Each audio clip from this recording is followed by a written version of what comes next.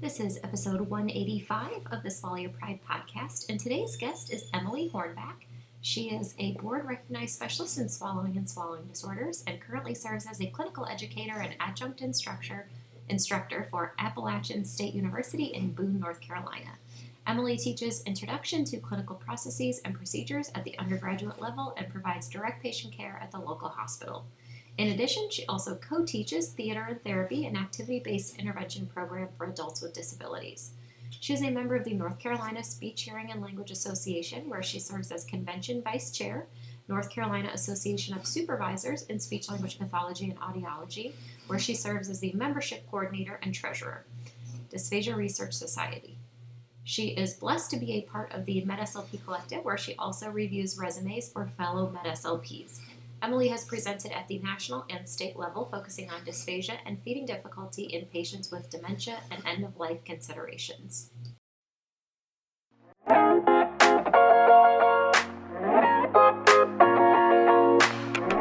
Welcome to the Swallow Your Pride podcast. I'm your host, Teresa Richard. I'm a board-certified specialist in swallowing and swallowing disorders, a mobile fees business owner, and founder of the MedSLP Collective. This podcast is all about delivering the latest evidence-based practice to medical SLPs everywhere. Whether you're a new clinician seeking tangible tools for treatment or a seasoned vet stuck in a rut, my goal is to help ditch the old school ways of the past that no longer serve you or your patients, to reinvigorate your passion for our field, to broaden your knowledge about our scope of practice, and to inspire you to practice at the top of your license. So if you're listening, I encourage you to swallow your pride, be open and willing to learn, because let's face it, your patients deserve that kind of care. With that, let's dive right in. Just a quick disclaimer that all statements and opinions expressed in this episode do not reflect on the organizations associated with the speakers and are their own opinions solely. Good morning, Emily. Good morning. Thank you so much for joining me. Thanks for having me on here. Yeah, so good to see you. I'm so excited to have you on. So I'm Emily Hornback. I live in Boone, North Carolina.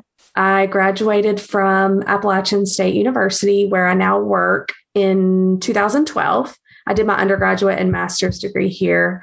I started off working in Hickory in a skilled nursing facility and then transitioned back up to Boone. And my experience has primarily been in medical SLP land. So skilled nursing facility. I'm now in acute care, kind of doing a little bit of everything, but I'm a clinical educator for the university. I really enjoy taking students, and I've taken students since 2013. Awesome. All right. I love it. And what are we going to talk about today? We are talking about how to present your best self on your resume. Yay! I love it. So Emily is one of our resume reviewers. Is that what you would say? Resume reviewers for the MedSLP Collective. It's something that we provide to our members. And it was something that, I think we just kept seeing a need. Like, will people review my resume? Will people review it? And then I would see people review it. And I'm like, oh my gosh, this is a bad resume. So I really wanted to make sure that we got someone that has extensive experience reviewing resumes, but also would give helpful feedback and help to actually craft a really good resume. Because I'll say in the amount of hiring that I've done for roles in the collective, resumes are everything. It's your very first impression or very first chance to make a good impression. And I know sometimes I just, read the top few lines and I'm like, nope, not going to be a good candidate, where they might be a wonderful candidate.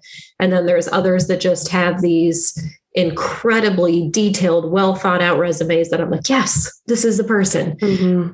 So I'm super excited to talk about this topic today because it's really can make or break your chances of getting a job. Yes. So just like you said, I feel like it's what forms your first impression of somebody without seeing them when you're deciding if they're going to be called in for an initial interview or whatnot. So it is really important. All right. So where should we start? So I've kind of broken it down into, to me, the biggest thing is just coming across professional and humble. So it kind of comes across as a visual, there's a visual, the very first thing I look at in a resume is visual stuff and then content. So when it comes to your resume, it's really important. You guys know, so I review resumes for the collective. So I've reviewed hundreds. I think I'm on 200 and something right now. Usually they take me about 15 to 20 minutes a piece to look at one, depending on, unless it's really good, and then it might just be 5 minutes. But most people, I have some suggestions of some form for them. But the very first thing I look at is just the overall visual appearance. This happens immediately when I open your file. Immediately I'm looking at, is this organized? Are they capitalizing on their white space? Meaning, I know like an old school of thought used to be you had to just one page. Everything had to fit on one page. And this is just my opinion, but I don't really feel like ours have to fit on one page as long as you're using your space well. But if you're not using your space well and you have like 3 pages, I think that that's not okay. So first thing I'm looking at, is there a ton of white space, or have you extended your margins? A lot of times somebody will send me a format that it's like a pre-developed format that they've downloaded. And so they'll have like different margins, like on the right, on the left, and visually it's just really overwhelming. You have to think about, what do you want this person to look at your resume and see first thing? You want them to see your name. You want them to see your credentials. You want them to see when you graduated. You want them to see your clinical experience. So if you have other stuff on there, you also want to see certifications and license. Those things are really important. Especially if you have tons of certifications and you have tons of experience, like your MDTP and your MBSIMP, and you have your fees competency, those things. So really think about, when you're crafting your resume, what do I want this person to see first thing? When I was in undergrad, or when I was in graduate school, I remember my supervisor told me, whenever you meet a patient, you have 3 seconds to form like a good first impression, and you lose 1 because you're young. So when it comes to a resume, as soon as someone looks at it, what do you want them to see immediately? You want them to see that you're organized and that you're using verbiage and things that are professional.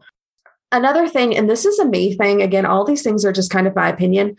Sometimes I notice people using like a lot of capitalizations. And even on my resume, like I have things like bolded and capitalized, like different headers, but you really want to balance that. And I feel like it's the same as like when you're on an internet forum and you're responding to somebody, you're not going to respond to them in all caps, because that comes off like, woo, So don't put your name on there in all caps. Put it on there, in normal print, because you don't want to come off too strong, right? And you're thinking, this is a resume. What is she talking about coming off strong? These things matter, in my opinion. So do you have neat, crisp lines on your resume? Those things are important. So when you have your bullet points, all of your bullet points need to line up in a straight line. So they shouldn't be inconsistent. A lot of times when I'm editing resumes, I would say 50% of it is just making sure things are crisp and clean and organized. I already kind of mentioned that I'm not a huge fan of most templates, just because I'm a basic kind of person. Like in my personality type, I'm a minimalist. Please do whatever you feel most comfortable with. And I do, there's lots of different ways to present yourself, but I'm just not really a fan of them, because I feel like most of them were not designed for SLPs. They were designed for business majors or graphic design, or somebody that maybe they don't have a ton of stuff to say and they don't have a ton of stuff that they want. Like each of our clinical placements, we really need to describe who we're providing services to, because we know that we provide services across the lifespan and it can be so different. So I would steer away from those unless you download one and you kind of make modifications to it, again, to capitalize on that white space. A lot of times people will put references on their resume. And my advice is they kind of take up a lot of room. So I would suggest instead definitely having your resumes typed up. That always looks really nicely, but maybe not giving them on the same page as your resume, just maybe having them as an additional page. When you go to that interview, have them ready to pass to somebody. I wouldn't necessarily just disclose my references without that initial interview, just because they're going to ask permission before they contact them anyways. So I just think it takes up room on a resume. It makes your resume even longer. And it kind of seems like it's fluff. And that's another thing. When it comes to your resumes, I see a lot of fluff. So we can kind of do you see a lot of fluff when you're reviewing them? 100%. And that's when I'm like, okay, where are they going to tell me how they can help my company and what they can do and how they can help patients? Okay, how am I going to get to that part? I don't see it. Okay, goodbye. I hate fluff. Fluff is like, I don't really know what to put here, so I'm just going to kind of repeat myself. And yes, it doesn't really tell you anything. Right. Some examples of things I see are like, I provide speech language cognitive services, and I see that over and over. And I'm like, Yes. I know you do, because you're an SLP and you're awesome. Yes. So tell me what you really do. Right. There was one that was like a Valen treat aphasia, a Valen treat voice disorders, a Valen treat dysphagia, a Valen treat cognitive communication. I was like, yes, we know. Mm-hmm. Tell me more. Like, yeah. If I've ever reviewed a resume, I write all the time. Add things that are out of the box. Tell me specifics about this place. So, for example, like if you put that you were at some hospital, right? I would suggest that you write that you provided services to whatever population, whether that was, because I don't know if you provided services to pediatrics or adults. And if you did provide services to pediatrics, were you with babies? So I like age ranges. So provided services to whatever population and then I want you to describe this hospital. And the reason that that's important is because like up here in Boone, I am at a rural hospital. We are small. We do not have a neuro ICU. If anything really intense is going on, you are going off the mountain. We are sending you somewhere else. So that's important. I feel like my experience versus someone at like Baptist, which is one of our big hospitals in the area, they would have way more experience in a hospital setting or just a different set of skills from a hospital than me in my rural hospital. So describe your hospital. What level is it? Or, how many beds is it? Those things kind of matter. And the same if you're in a skilled nursing facility, and 70-bed hospital or a 70-bed skilled nursing facility versus a 300-bed skilled nursing facility, those things matter. And then I also want you to describe the levels of care that you're providing services in. So are you going to the cardiac ICU? Are you in the neuro ICU? Are you going to outpatient also? Those things matter. Those things are important. And that kind of sets those settings apart, because some people will be like, well, how do I make these sound different? That's how you make them sound different. You describe them. Another really common thing that people do, like Teresa had already mentioned, is just repeat. So they'll say skilled nursing facility, PRN. Maybe you have like 2 PRN jobs and they'll just say like same or leave it blank. Again, you really need to try to make it sound a little bit different. And I know it's not your full-time job. You're not in there making changes and making big waves, because maybe you just go there after 5 every day, but you're still, I would put, provide per diem services, how many hours you're doing that a week, and anything that you can do to kind of make that setting stand apart. Oh, another thing that kind of goes along with that, a lot of times, so Teresa and I had mentioned that people will write in and they'll say, well, I treat speech and language and cognitive deficits. And then I also have a bunch of people write, I treat patients with Parkinson's and with dementia and with stroke. And I always erase that, just because we know these things. If you're in a skilled nursing facility, I know that you're working with that. Now, I wouldn't erase it if you said something like, we have a behavioral health unit that I provide services in, because that's not to be expected. I think for those types of things, what's important and what I've looked for is what specifically did you contribute that was different than other people? Even like if you advocated for new assessments and got them, or advocated for new treatments, or brought new adaptive equipment in, or, kind of when I just think about, I'm sure you didn't just go there and do the same thing every single day. Like, I'm sure you did more than that. And you just have to figure out a way to communicate that to us. And like you said, it's so hard, because I went on this kind of hiring spree when I was about to go on maternity leave, when I was about to have my daughter.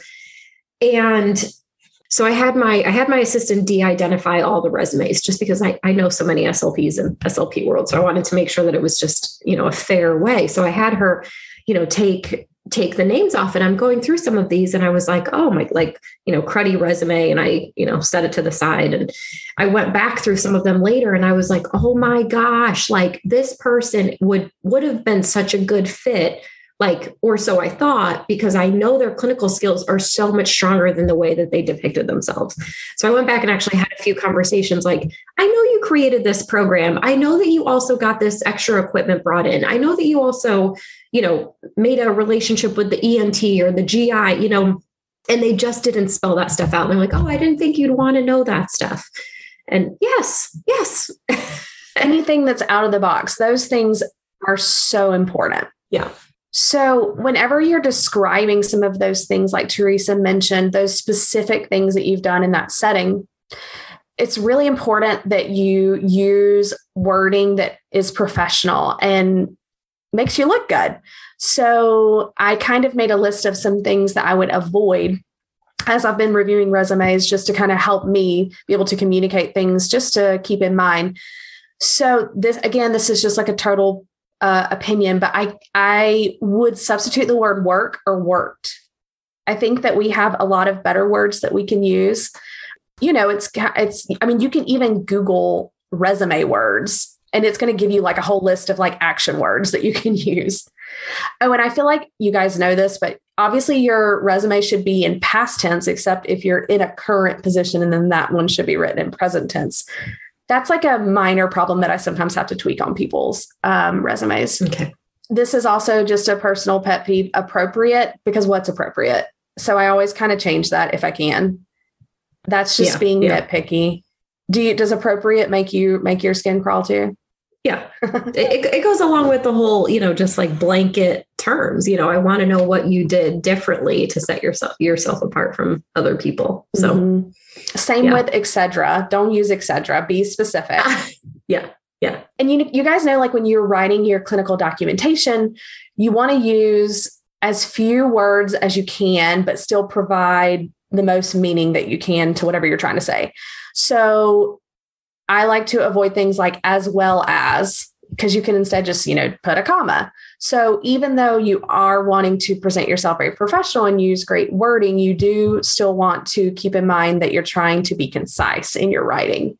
So proofread that and try to eliminate words that you can. How do you feel, Emily, about adding, like, I had this conversation with a few different people that they were just so focused on their clinical skills and they didn't want to write any of I don't even want to use the term like extraneous, because they're not, they're critical parts of our job, going to morning meeting or going to rounds, things like that. And I had a conversation, it was kind of a small group of us were talking about it.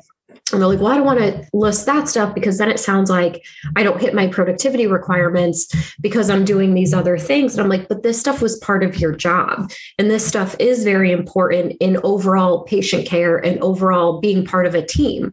If I see you as a leader that is going to rounds every morning or is reporting to, the administrator on updates on things, like that's admirable. And that has to happen in the facility. So if you're the one that's doing it, that portrays you as a leader. It doesn't take away from your, quote unquote, productivity requirements with patients at all. Right. I think that you should put that, because that is going outside of the realm of kind of that normal job duty. I would recommend you putting those specifics in there, things like daily or weekly or monthly, like how often, instead of just, collaborated with interdisciplinary team, be really specific, like during weekly rounds or whatever. Mm-hmm. Yep. I think that definitely adds to it. Yep. So another big thing that I see on resumes a lot is kind of the people put an objective at the top. And my thoughts on the objective are that it's kind of fluffy. And I feel like it repeats the cover letter. So my opinion is to leave it off. I think it looks better without it. And you're really just repeating exactly what you've written in your cover letter, which is like a whole nother thing that we'll have to talk about. Yep. Yeah. You agree with that? Because some people don't do that. 100%. Yeah. Because I feel like it is just fluff. Like you said, I feel like that's where people say like objective, like to obtain a full-time skilled nursing position, assessing and treating patients with swallowing disorders or aphasia, and it's like, yes, we know that's the position you're applying for. So I feel like it's very fluffy, as you like to say, but I also think, like you said, concise matters. And I think taking the fluffy stuff out so you have room to write, different certifications and things like that you have are way more important. Yeah. So instead of putting all of that up there in the objective, I'll usually erase it and kind of write people a note that says, instead highlight those things in your cover letter. And that's the big thing with your cover letter, is that you really shouldn't be repeating your resume. nothing should be repeating because we're trying to be concise, to the point. So when it comes to continuing education, I find a lot of resumes that list out hundreds of CEUs that they've participated in, which is great. Like, we know you are an excellent SLP and you're dedicated to continuing education, but I don't feel like your resume is the place to put that unless these are biggies like certifications that you've obtained, like MDTP, you have your FEES competency, you do video stroboscopy, you're competent in that. There's other ones too that you guys know of. You know what the biggies are. And to me, that kind of should have its own section called certifications. That should be at the top because that's something that you want to stick for somebody.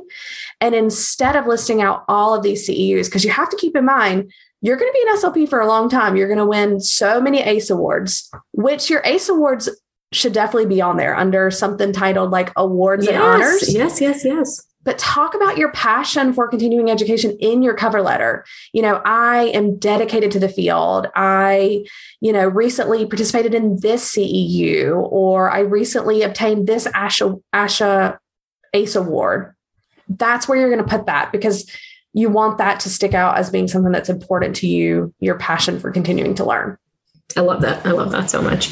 I think that's one thing that a lot of people ask all the time is, do I list out every single continuing education course I've ever taken? And I think that's hard because I think of, like you said, listing the biggies, the big certifications, I think obviously is super important. But then I think of like what we have in like the MedSLP Collective, and we have hundreds of hours of webinars. Like, I really don't want you to list every single one of those out for me.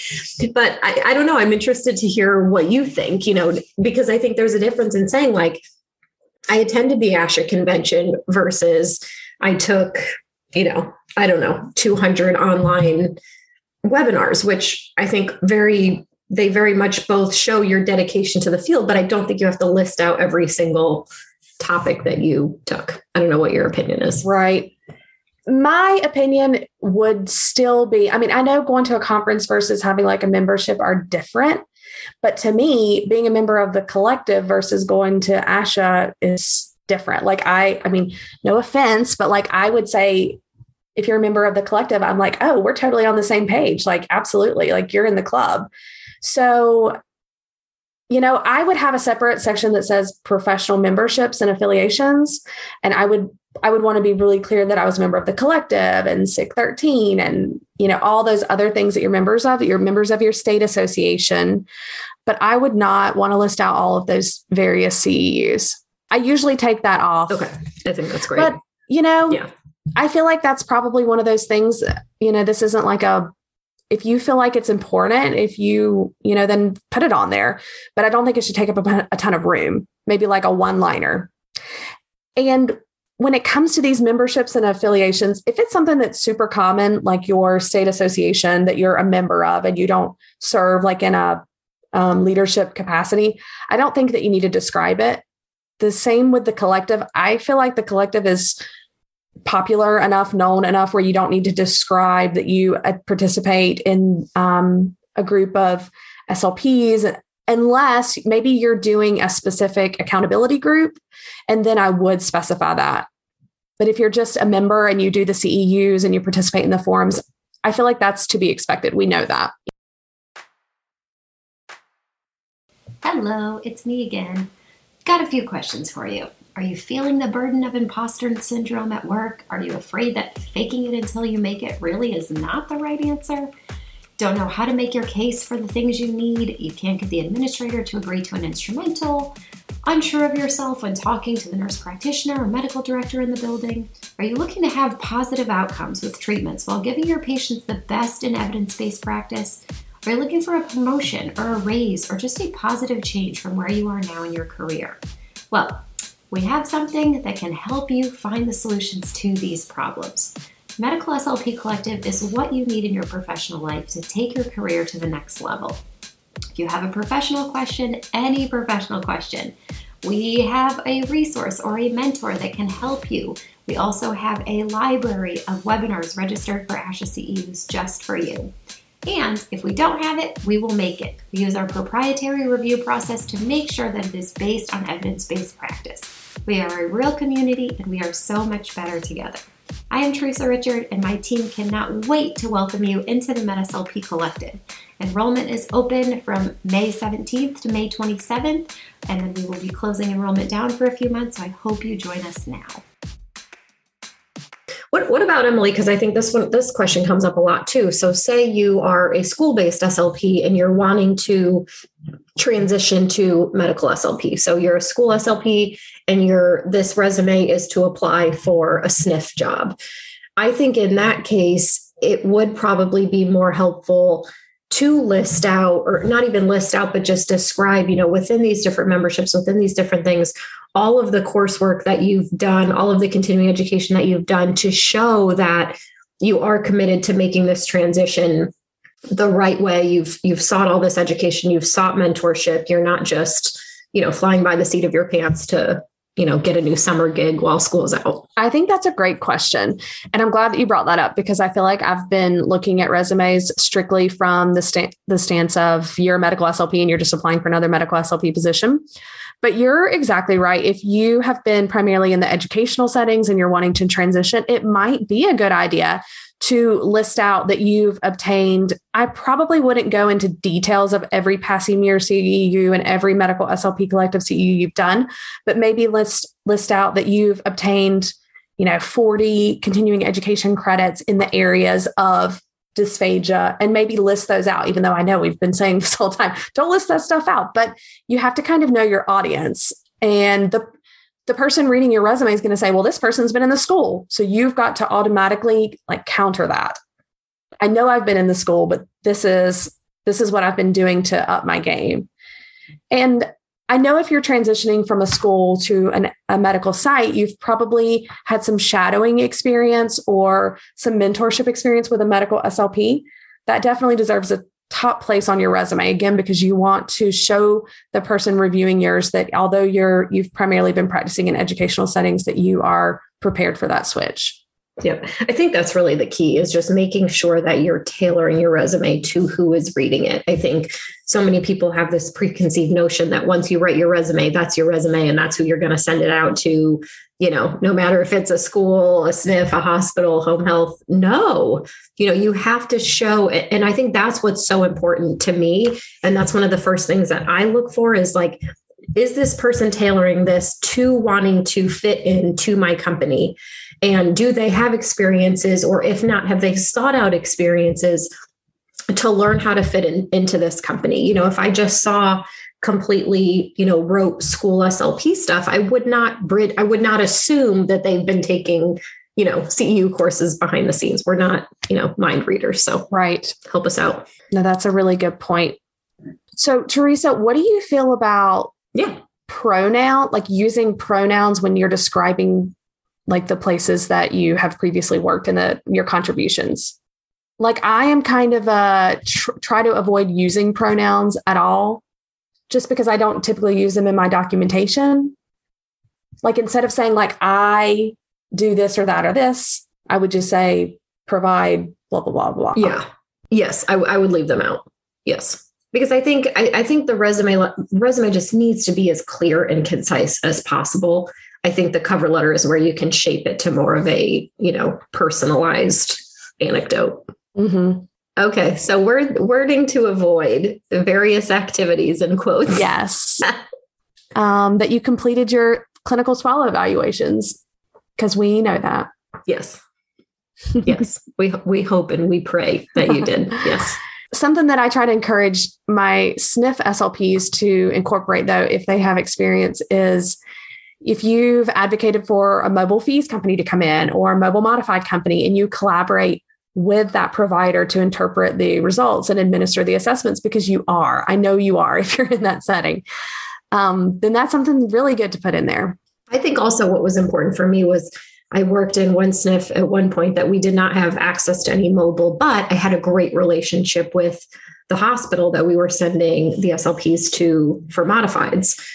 So I really did elaborate on that. And then when I did move to the next SNF position, they did bring that up, tell me more about how you collaborated with this other, SLP at the hospital to get modifieds. And I think that was just so important because I really talked about, how sometimes medical records didn't send the report over in time, but I had a good relationship and I was able to get it. So we were able to get the patient's, diet upgraded right away. Like just talking about all those advocacy pieces behind the scenes that, like we talked about, it's not actual productivity, it's not actual billable hours, but that stuff is so critical to getting the patient the help that they need. Absolutely. Another content thing that I thought of is if you have participated in presentations or publications, you should cite those in APA using like a hanging indentation instead of like describing it all in this like long paragraph. Visually, it just looks cleaner if you can just cite it, and that way the person can go to it. I think that would be my recommendation. And you can cite even like poster presentations that you've done, because I see a lot of those. What about volunteer work? And do you think I think a lot of people put that on. Do you think that's important? So I love volunteer work. I'm glad you brought that up, because I also love like other outside related things. Anything that's related, I think is great. I think that shows who you are. You're not just this SLP that works in a hospital. You're an SLP that works in a hospital, but you also volunteer for the dysphagia outreach. You also, are really involved at the state level. And maybe you also volunteer in your local community for some nonprofit that helps children. All of those things matter. I think that, again, you have to know your audience and you have to know, okay, how do I want to present myself? I don't feel like that should take up a ton of room on your resume, but a brief little one-liner would be great. And a nice little clean, organized section, that would be really good. Perfect. I love it. And the same with other like outside occupations, like maybe before you became an SLP, you were a special education teacher or you were a teacher or whatever it was.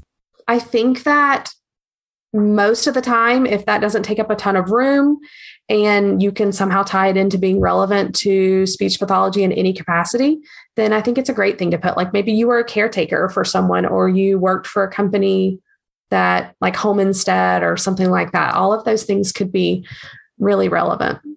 Yep. Awesome. I love it. So what should your cover letter look like, Emily? So when it comes to presenting yourself in writing and in person, it's really important that you present yourself as professional and humble, right? You don't want to come across too strong. So you have to think about that when it comes to your writing too. So if you're using a pre-formatted cover letter example, sometimes they can like have like your picture on it and your name like in all bold and caps. I would steer away from that. And just because I'm kind of a basic plain kind of person, and I would just format it just like a letter, like you would when you Google basic resume format. I would have the date, I would have the name of the company, the address, and, to whom it may concern. And I would write out my letter. You definitely don't want this to be an overwhelming amount. I know we said with the resume, it can be more than a page. Definitely don't make this more than a page. And you want to be concise in this, but also present your best self. Talk about, I know, like if you look up, like, how do I write a resume? It says, you'll see different things that are like, why are you the perfect fit for this job? Which is great. That is what you want to talk about, but you don't want to come off too strong. Like I will sometimes read cover letters for SLPs that maybe haven't been out in the field an incredible amount of time, or even SLPs who've been out in the field. Like I've been an SLP for, I guess, almost 9 years. And I wouldn't write a resume that says, I know that I'm the perfect fit for this. I mean, you just have to watch, I guess, how strong the words are that you're using. I would say something like, I believe I'm a good fit for this, as opposed to, I feel like when I was in school, they kind of taught you like how to argue with people, like avoiding like you statements and really strong things. You kind of want to do that in your cover letter too. So if you're a new grad, it's really hard for you to say, I know I have the experience that I need for this job, because I read that and I say, but you're a new grad. So not to be mean, but you don't have the experience that you're going to need support. So you really just want to make sure that you're coming across humble in your language for that. Don't repeat your resume. Don't repeat the things that you've already said, like, oh, I worked at a hospital and I did this and this and this. Instead, think about maybe 3 key themes. What do you want them to read your cover letter and understand? Oh, I want them to remember that I have extensive head and neck cancer skills. Great. I want them to know that I am a lifelong learner and that I am committed to a team dynamic. I'm committed to being a team player. Okay. Now you've got your 3 things, and now we need to support those with examples. I think it's really important. I think sometimes when people write cover letters, they just kind of regurgitate their resume. That's exactly it. And it's also really important to just kind of put why you want this job. Why is this a good job for you? What will you bring to the table? I think I'm trying to say this as tactfully as possible and not harsh, but I think it's very easy to tell a cover letter that comes off as I'm just sending my resume and cover letter to any open position I see, as opposed to a cover letter from a person that truly, genuinely wants this position, because that's the person that I want to hire. I want to hire somebody that sees themselves working in this role for years and years, because the hiring process is long and grueling and expensive for companies to do. So they don't want to keep doing it. They want to make sure that the person that they are hiring is absolutely the right fit, and that they have intentions. Of course, life happens, but that this person has intentions of remaining in this job, and they're going to be fulfilled in this job, and they have the skills to contribute to the team. And I think for me, when I see cover letters that are all about, I did this and I did that and I did this and I did that, and I'm like, okay, well, that's cool, but how does that translate to this role?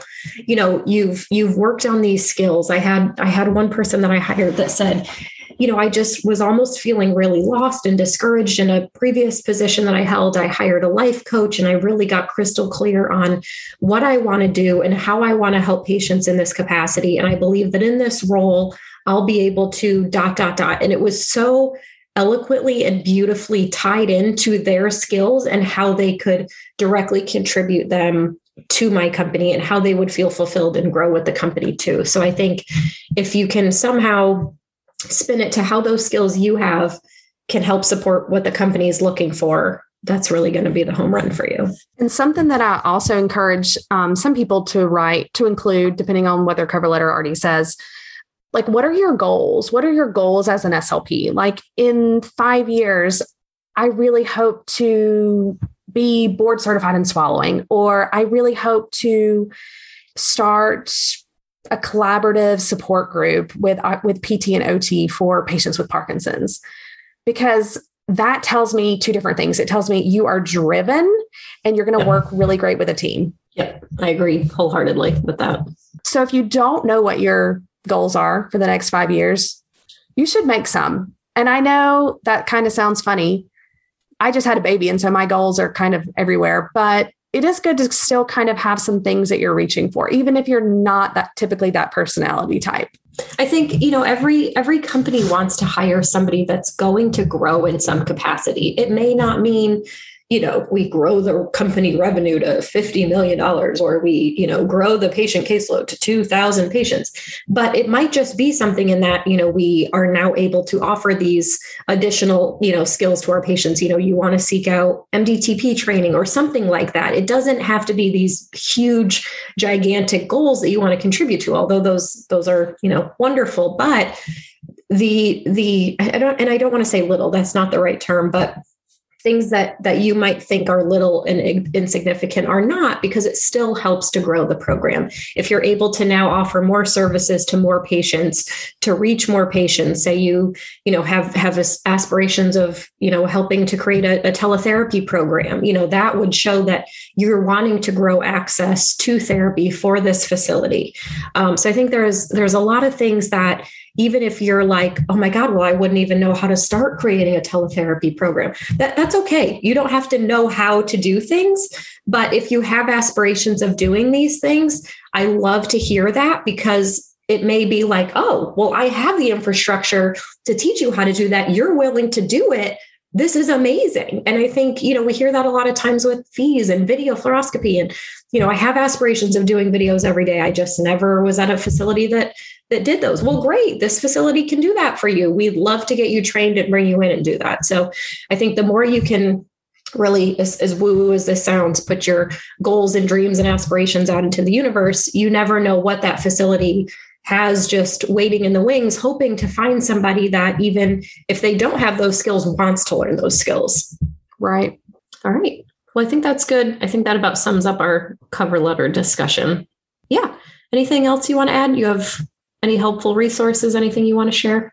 So, Teresa, you probably saw my helpful resource that I chimed in. So you're the one that told me to read this book. Yay. What is it? So when I met Teresa and we were talking about my goals a while back, she recommended I read The Ideal Team Player, which is a book. I actually listened to the audiobook, which was really good too.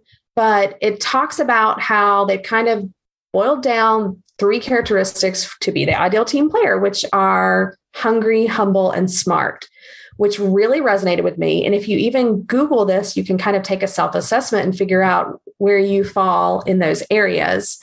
But the book kind of talks about how, like, if you are lacking in one, how to kind of work on that and build that up. And I love this book, and I apply it even in my clinical education. I have my students complete that and kind of figure out where they are on that scale. And we talk about, because I think it's really important that I also am helping them to be good future employees and to get jobs. And I've kind of applied even those principles to professional writing when it comes to resume and cover letter writing, just because that's how I want to present myself. I always want to present myself as being those 3 things in my department meetings and as a department member, and even at the hospital where I'm at. I want them to see that I am driven and that I can accept feedback and that I work well with a team. So that would be my number one recommendation in terms of, I need help with interviews or I need help working on my resume. Read that book and take to heart the things that they're saying. Yeah. So this book is written by Patrick Lencioni, and I feel like I talked about it in a different episode, but I can't remember what. But he writes, I think all of his books, to be honest. My bookshelf is just all of his books, but they're so just easy to read. Some of them are only maybe like 70 or 80 pages, but he writes them almost like fiction. It includes characters. So they're very easy to read. Like some of them I've read in just like a Saturday afternoon while my kids are napping. I mean, they're very short, but they are very impactful. I think the simplicity is what's so impactful about them. But I'm so glad that you love this, because I've definitely had people in my company read it, not because I don't think they're not humble, hungry, or smart, but I think it's so important to just be aware of these different characteristics and how you portray them. And I think it's just wonderful life skills. So, I love that you're making your students do that, Emily. 2 other technology related resources that I like. You guys already know about it, but Grammarly, use Grammarly. Yep. Even just from an educational standpoint of using it to write all of your emails or whatever, and you'll kind of learn, oh my gosh, I always do that. And I'm going to have to work on that. And then one I recently learned about is called Sorry Not Sorry. It's a Google Chrome extension. So it is wonderful. So you download it. And now every time I write an email, like for the university, if I put words in it like just or think or maybe, it like underlines these words that are like not confident words. Yes. I love that. Tells you why you should not say those words. Yes. I think, that's something that I'm going to say stereotypical SLPs do. And I don't mean to pin SLPs on this, but so many times we hear them say, oh, well, I would love to do this. I have aspirations of doing this, but, and then they, insert whatever. And I always, whenever I'm coaching people or, in the group coaching programs that I do, people will start saying these things. And as soon as they say, but, I'm like, no, cut it off right there, because it's almost like we discount our goals. We discount our aspirations. We give ourselves reasons why we can't achieve those things. And I think you can't do that to yourself. You're allowed to have these dreams. You're allowed to have these goals, and don't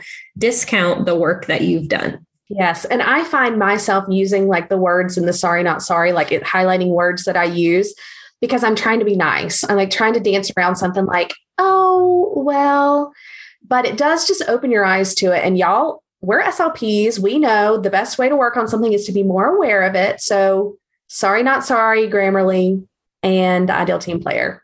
I love it. Oh my gosh. Thank you so much, Emily. This has been so helpful. These are so many helpful tips. So I hope those of you that are in the collective, please take advantage of Emily. She's at your disposal.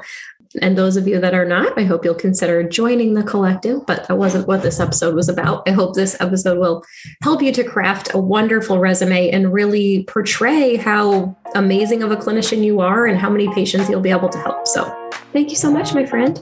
Absolutely. It's been a pleasure. To download the show notes from this episode, please visit swallowyourpridepodcast.com. There you can also sign up for our email so that you'll never miss another episode. If you like what you hear, then please subscribe, leave a review on iTunes, and share it on social media with your friends and colleagues, because that is what keeps these episodes coming. If you'd like to be a guest, share feedback, or request a topic to be discussed on the show, please email podcast@teresarichard.com. Special credit to Danny V. Socrates for her amazing audio and editing skills, and to Marissa Hendrickson for managing all the things behind the scenes. As always, thanks so much for listening, and see you next week.